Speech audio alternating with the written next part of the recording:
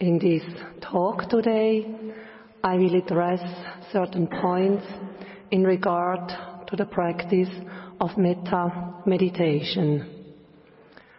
First, I will talk about its place in the Buddha's teaching, and then I will talk about metta as a relational practice, also with the question, who is your best friend? And also mentioning metta does not mean an approval of harmful actions.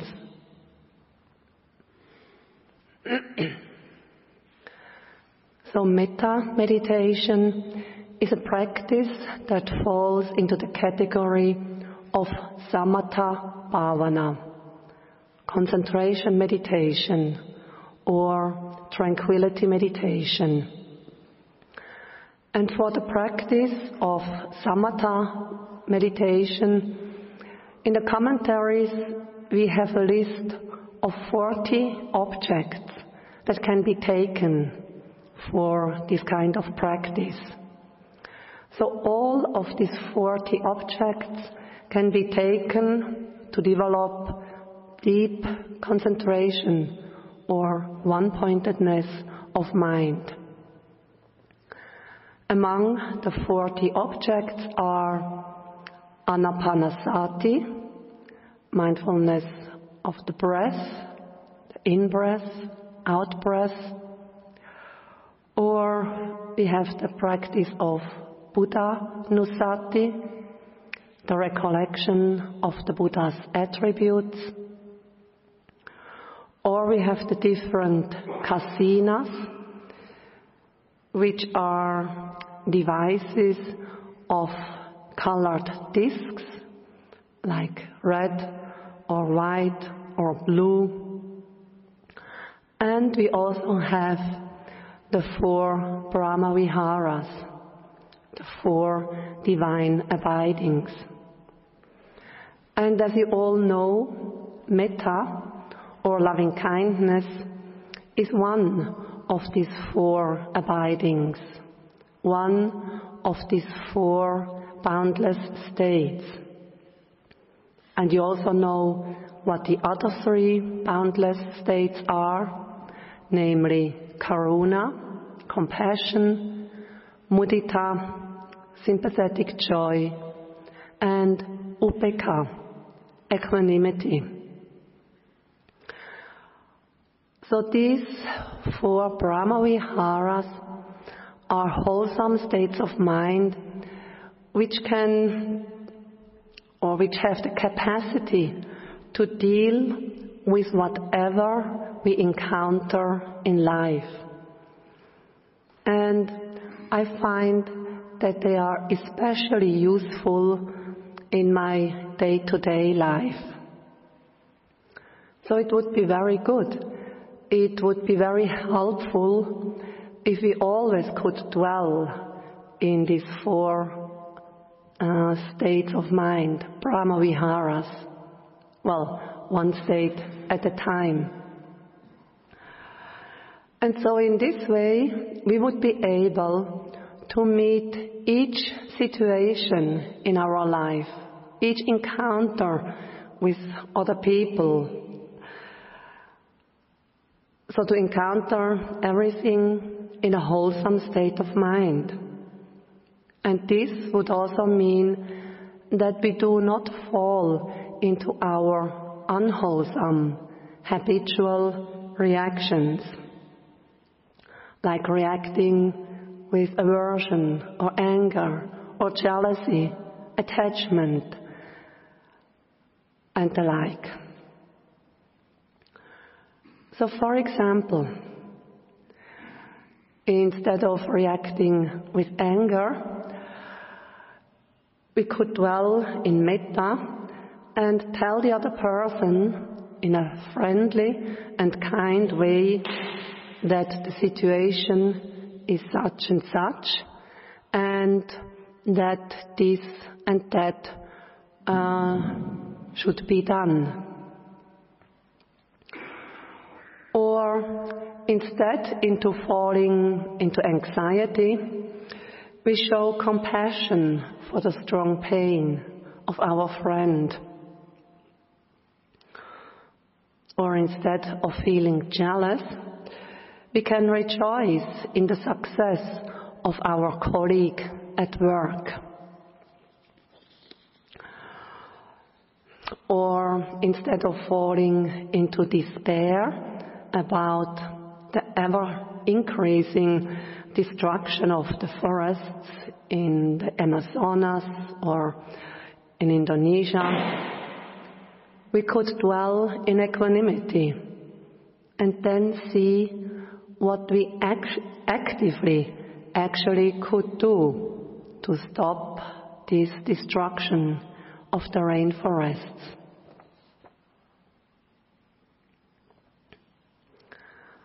After the 9/11 attacks on the World Trade Centers in New York in 2001, a service was held in Yangon in memory of all the people who had died in that attack. And this service was organized by expats living in Yangon. And they invited leaders of all the major world religions. So they invited a Christian priest, a Buddhist monk, a sayadaw, a Hindu priest, a Jewish rabbi, a Muslim imam. I didn't go to that service, I was not present, but I heard about it from Sayadaw U Janaka, with whom I was practicing meditation at that time, because he had been invited to go to that service as a representative for the Buddhist community. At that time, I was reflecting, what could one possibly say at such a ceremony in the face of such a cruel and mean attack? And I really didn't know what I would have said. And Sayadaw U Janaka told me later that he spoke about the 4 Brahma Viharas. With that, he was pointing out that there are wholesome states of mind and heart that can deal with such cruel attacks, and that it is actually possible to deal with them in a wholesome way. Of course, these 4 Brahma Viharas, these 4 states of heart and mind, they do not come quite naturally, especially in the face of real difficulties.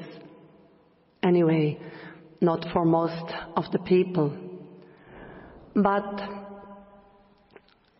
with these 4 Brahma Viharas, we can understand, first of all, on an intellectual level, that there are possibilities to get away from our unwholesome, destructive, and negative reactions.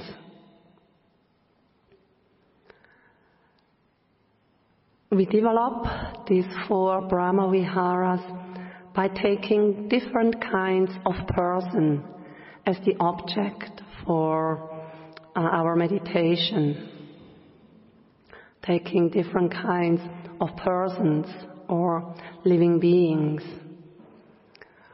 So we see these 4 Brahma Viharas, they deal with living beings. And we all have a certain relationship to these beings. We feel very close to some of these beings. For others, we feel great respect. To other beings, our relationship is quite neutral, and in some cases, our relationship is tainted by jealousy, aversion, or anger, hatred.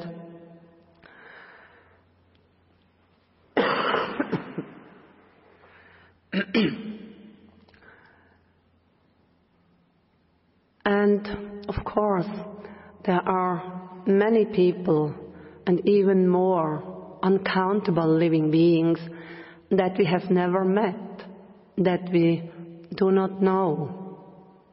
And yet, there is a relationship with them. It's a relationship based on our interconnectedness. In a way or another, we are connected with all living beings.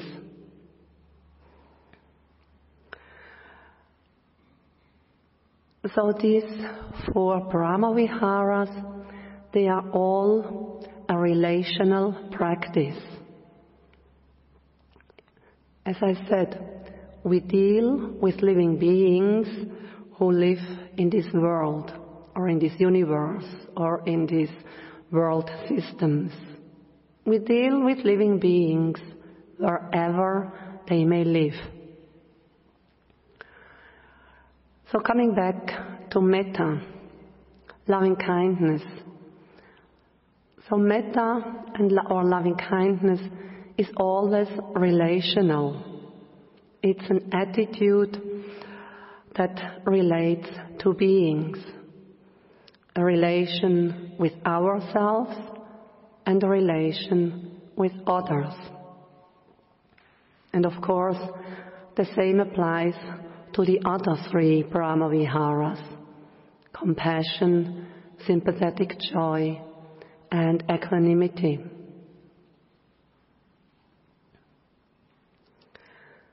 The relational level of metta becomes very obvious on the level of actions, physical actions, and on the level of speech. On these 2 levels, the relational aspect of metta manifests very clearly because we can see it with our eyes, we can hear it with our ears. So we see and hear the metta which is expressed either in bodily actions or in speech as kind, friendly words. It's a bit more difficult to see or to know whether or not metta is present in a person's heart and mind.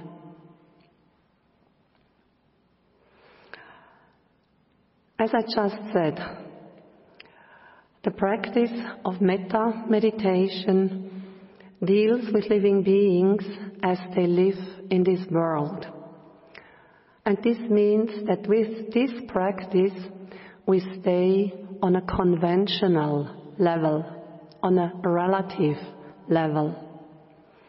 So it's this conventional level where we talk about human beings, about animals, where we talk about men and women, kids and grandmas, friends, enemies, and so on.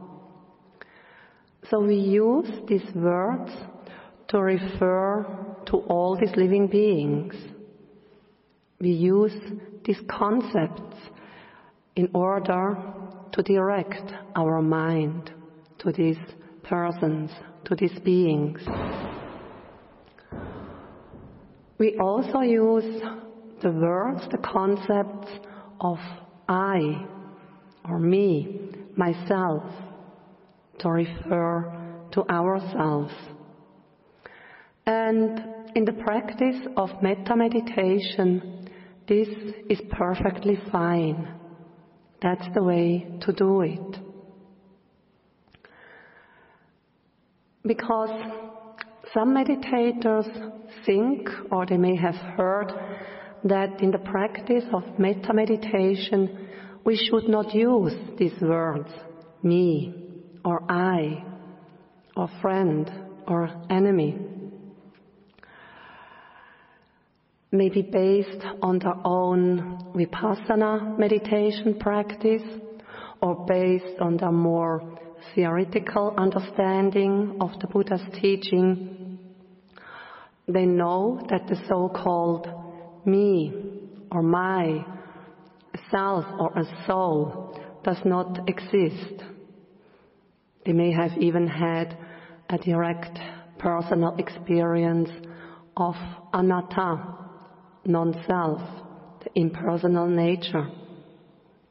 And so with that experience, they came to know and realize for themselves that there are only these bodily and mental processes, that there is no me, there is no being, there is no woman or man, but it's merely processes of body and mind that are happening. Seeing that there is no substantial entity that could be called the me, the self.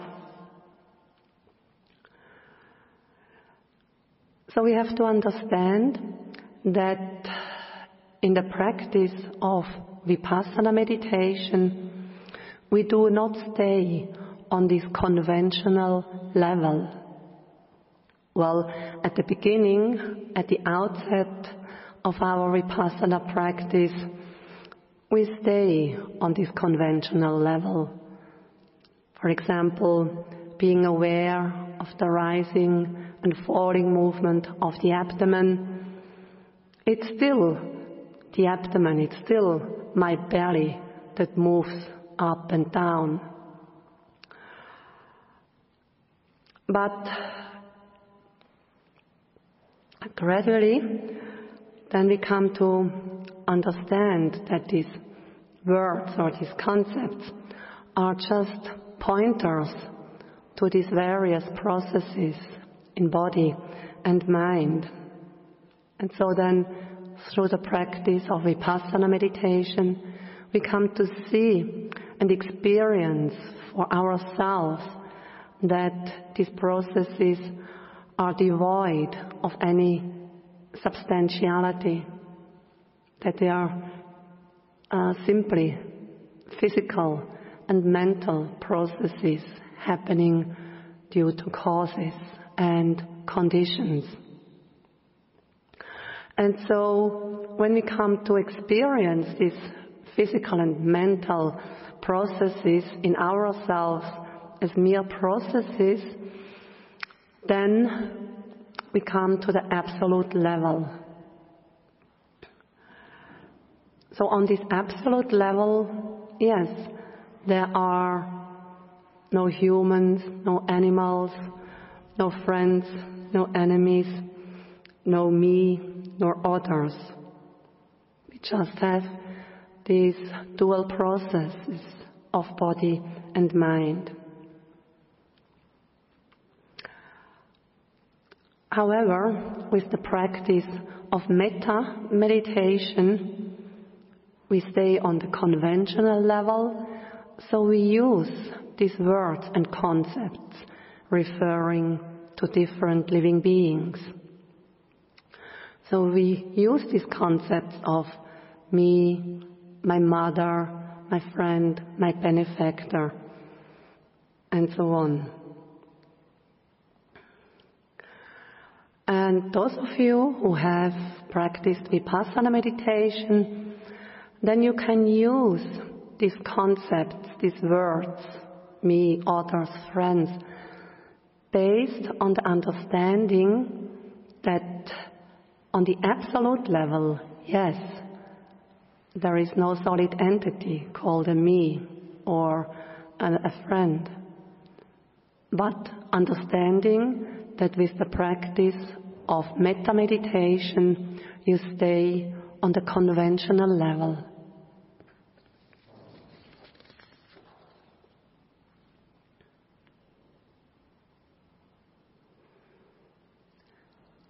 So let me ask you a question. Who is your best friend? Who comes to your mind?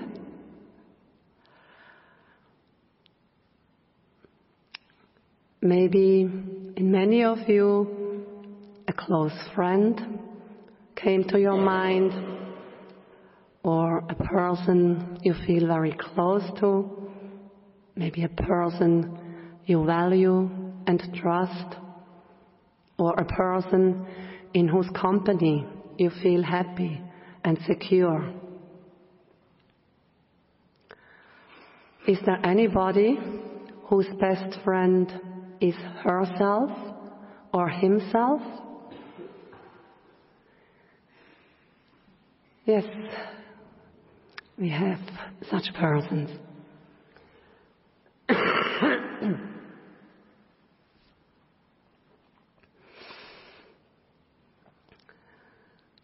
Godwin Samaratne was a beloved meditation teacher in Sri Lanka, and he said,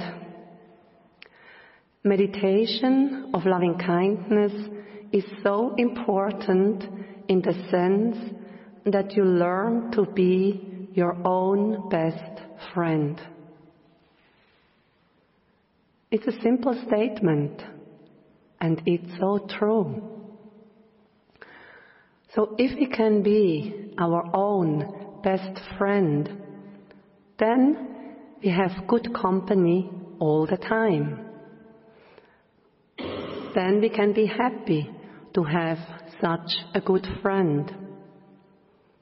Then we can be at ease with ourselves.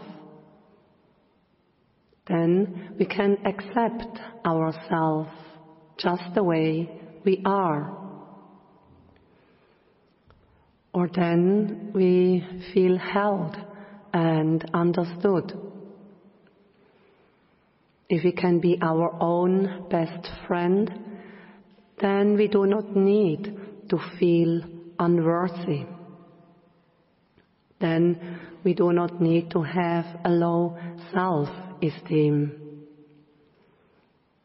If we are our own best friend, then we feel secure, because we know that we can trust this good friend. And if we are our own best friend, then we are not dependent on what others think of us. But actually, when we look out there into the world, how many people can be their own best friend? In the West, it seems there are quite a number of people who suffer from unworthiness or a low self-esteem. A number of years ago, there was a conference of Western Dhamma teachers with the Dalai Lama. And one of the Western Dhamma teachers spoke about the fact that many people in the West have low self-esteem. That quite a number of people in the West hate themselves, or that they feel unworthy. So this was translated for the Dalai Lama. And he seemed to be a bit confused about what he heard. And what followed was a long back and forth between the translator and the Dalai Lama. The Dalai Lama could not understand the fact that people have low self-esteem, that they could feel unworthy, that they could hate themselves. To him, this was such a foreign concept, because in his culture, the Tibetan culture, this simply did not happen, or maybe just in very rare cases.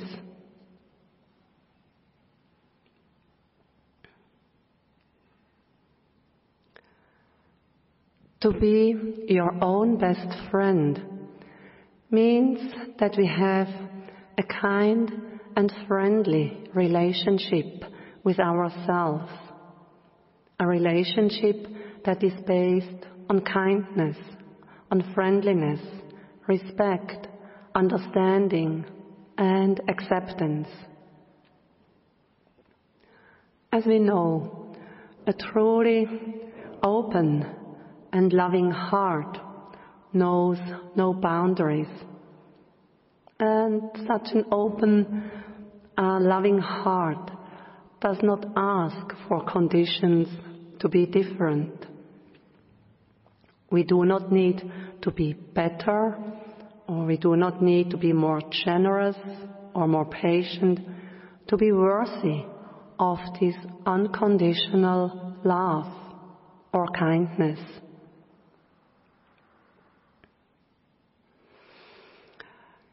A truly open and loving heart accepts any difficult situation or person without falling into the trap of reacting with aversion or ill will, frustration, dislike, resentment, or reacting with craving, jealousy, attachment.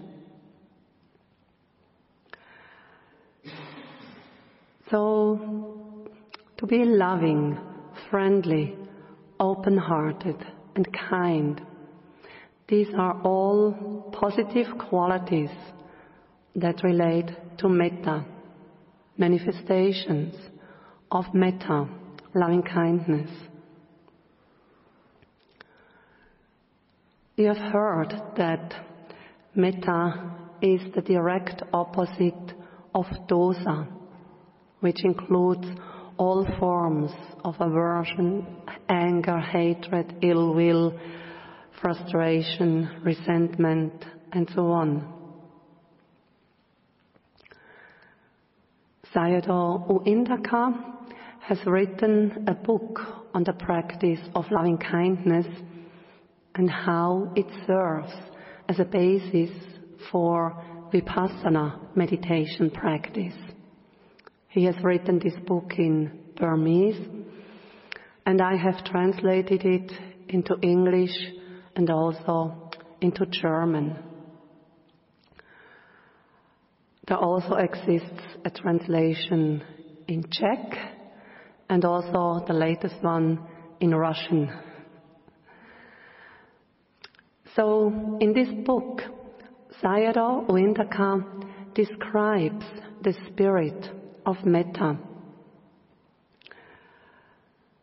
The spirit of metta is the wish for the welfare and happiness of all living beings. There is never a wish for anything that is not beneficial. In the spirit of metta, we always work for the benefit of other living beings. We never work to create unwholesome results or to inflict suffering. The spirit of metta is always and forever peaceful and cool. It never burns. The spirit of metta is always loving kindness. It never turns to hatred. The spirit of metta is always soft, gentle, and subtle. It is never rough and harsh. The spirit of metta sees and looks at the good side. It does not search for faults or shortcomings. The spirit of metta is always forgiving. It is not oppressive or controlling. The spirit of metta works only for the benefit of others. It doesn't work for our own selfish benefit.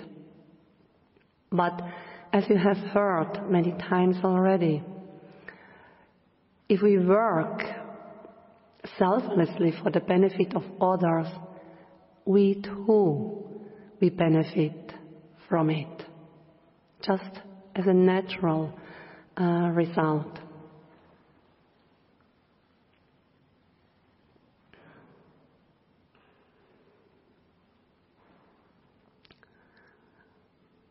And now another point that I want to address in this talk.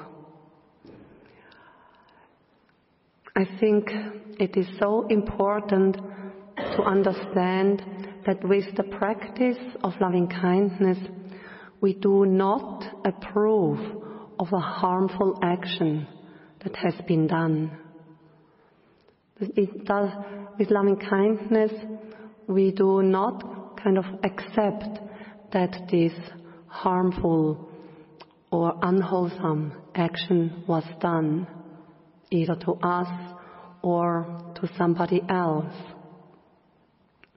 So, for example, when somebody has emotionally hurt us, or if the person has injured us, so with the practice of metta, we do not approve of that action and say that this was right or that it was justified. With metta, we simply try not to react with anger, aversion, which means that we try not to fall into our unwholesome habitual patterns. And if we can dwell in metta instead of falling into the trap of aversion, so with metta we can actually see more clearly, because aversion, anger is always blinding. We are always carried away, and so then we can no longer really judge the situation. So with metta, we do not see the other person through the lens of our aversion or anger. But with metta, in our heart and mind, we simply try to see this other person as another human being who also basically wants to be happy, just as myself. So to understand that we ourselves want to be happy, that we want to live at ease and in peace, is so important, because from this we know other people, other beings are not different in this regard. So here we can make this connection from heart to heart, simply the connection on being human or being a living being.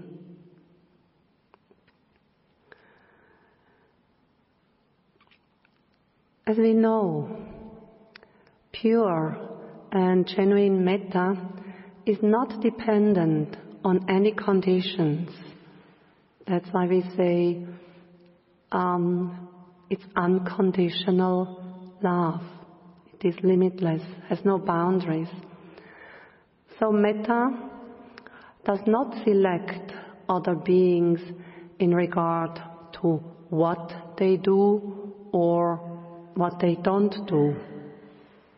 With metta, we do not expect anything in return. So that's why our ability to be loving, friendly, and kind must be truly boundless, must be truly limitless. So in regard to these mean and cruel and harmful actions, there is no doubt that such actions are unwholesome, that they are blameworthy, and that such actions need to be condemned, because they lack any moral integrity. So the actions are blameworthy. But a person who commits such a harmful action, can we see this person apart from his or her deed?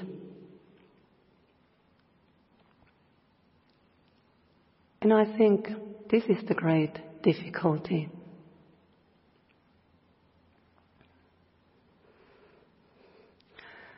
Bhante G, or Bhante Gunaratna, Sri Lankan meditation teacher, he gives a very pragmatic explanation why we should wish our enemies to be well, happy, and peaceful.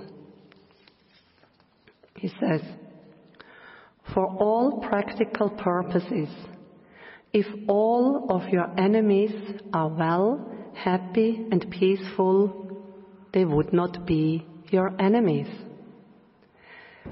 If they are free from problems, if they are free from pain or suffering, affliction, if they are free from neurosis, from paranoia, if they are free from fear, tension, anxiety, then they would no longer be your enemies.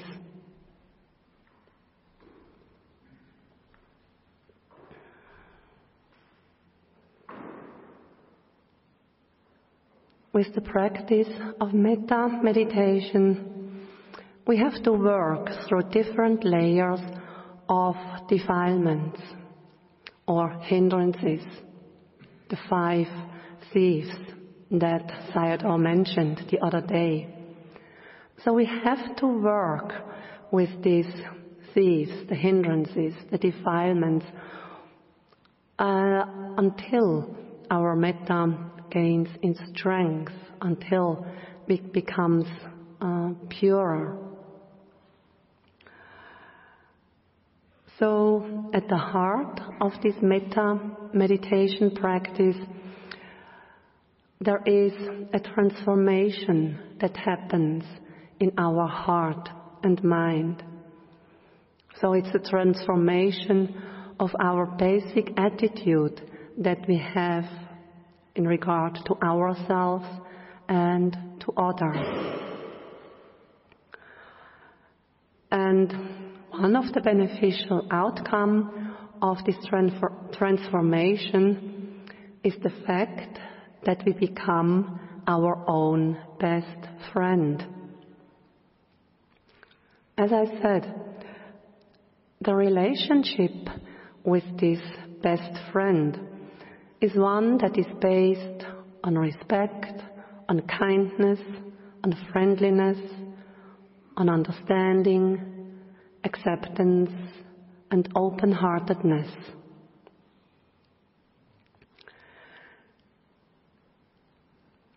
So here is an example of how this transformation works. It's an example about Sharon Salzberg, an American meditation teacher.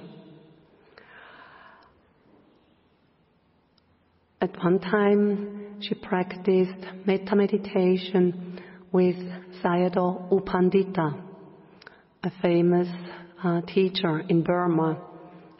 He had passed away last April. So, after intensive metta meditation practice under his guidance, she went back home, and one day she dropped a plate. And the first thought that arose was, "Damn, you're such a failure, useless, worthless."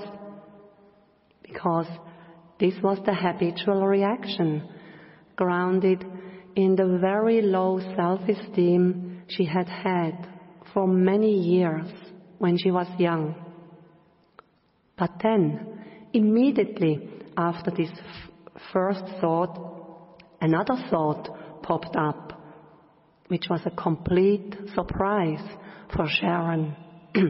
It was the thought, "But I love you anyway." So through her intensive metta meditation practice, she had been rewiring her mind.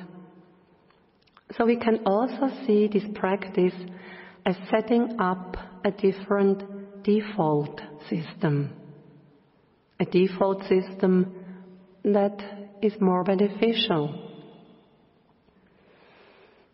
Or we can speak of this practice as a deconditioning of our unskillful and harmful reactions. Or we can see it as a new conditioning of setting up better, more skillful, more beneficial reactions and patterns.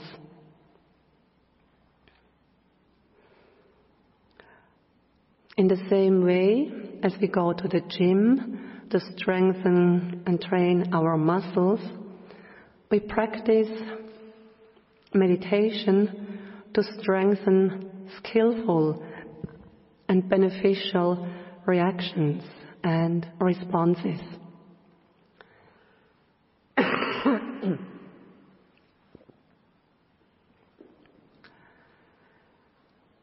Brain researchers have found out that each repetition of a certain thought or each repetition of a certain reaction makes the grooves in the brain deeper.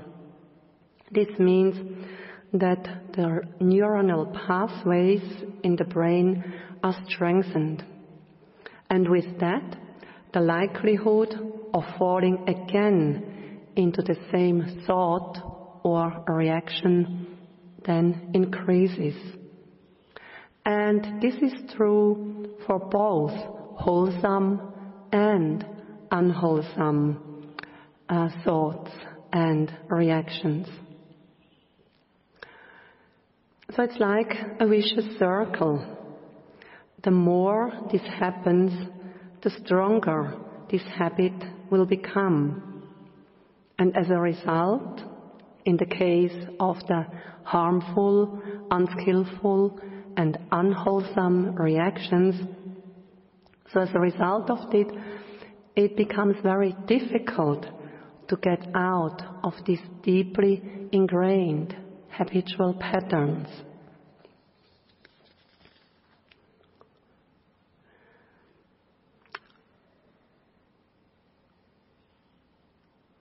And what the brain researchers have found out nowadays, the Buddha had already found out more than 2,500 years ago. This is what the Buddha has said in this regard. And he was addressing a group of monks. So he said, "Monks, whatever a bhikkhu frequently thinks and ponders upon, that will become the inclination of his mind.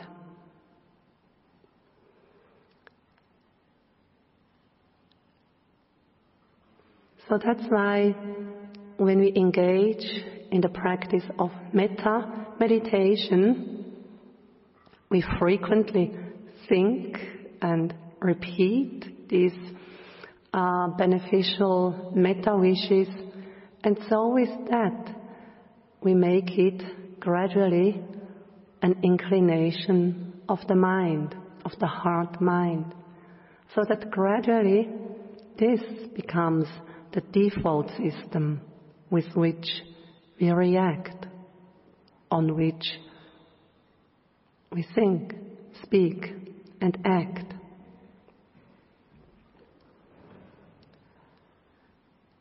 In regard to our habitual reactions, be they wholesome or be they unwholesome. So first of all, we need to recognize these patterns. With the practice of Vipassana meditation, we come to see these many habitual reactions. So there, with mindfulness, we come to notice anger arises or joy arises. And then, after the first step, which is simply recognizing these habitual patterns, then as a second step, we should engage in a serious training to rewire these neuronal pathways. Of course, to rewire them into a wholesome direction, weakening the unwholesome patterns, strengthening, cultivating the wholesome reactions and patterns.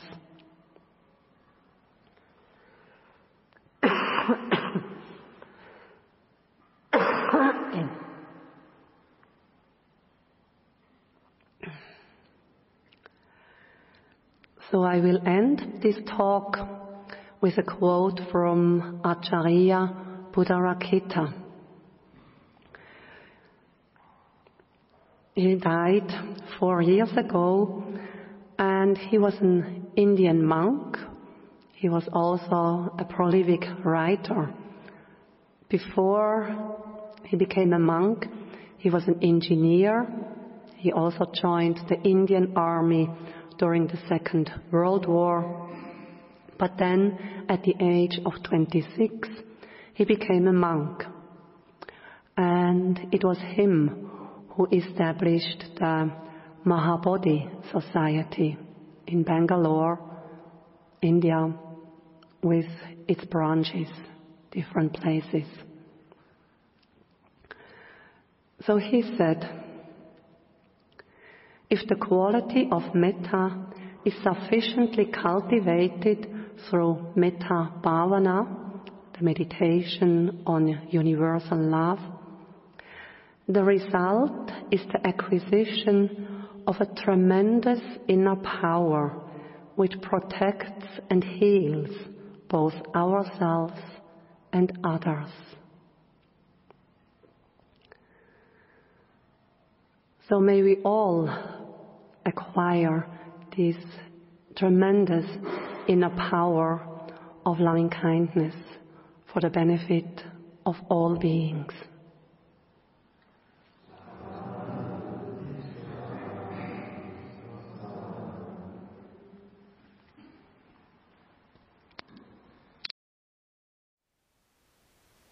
Thank you for listening.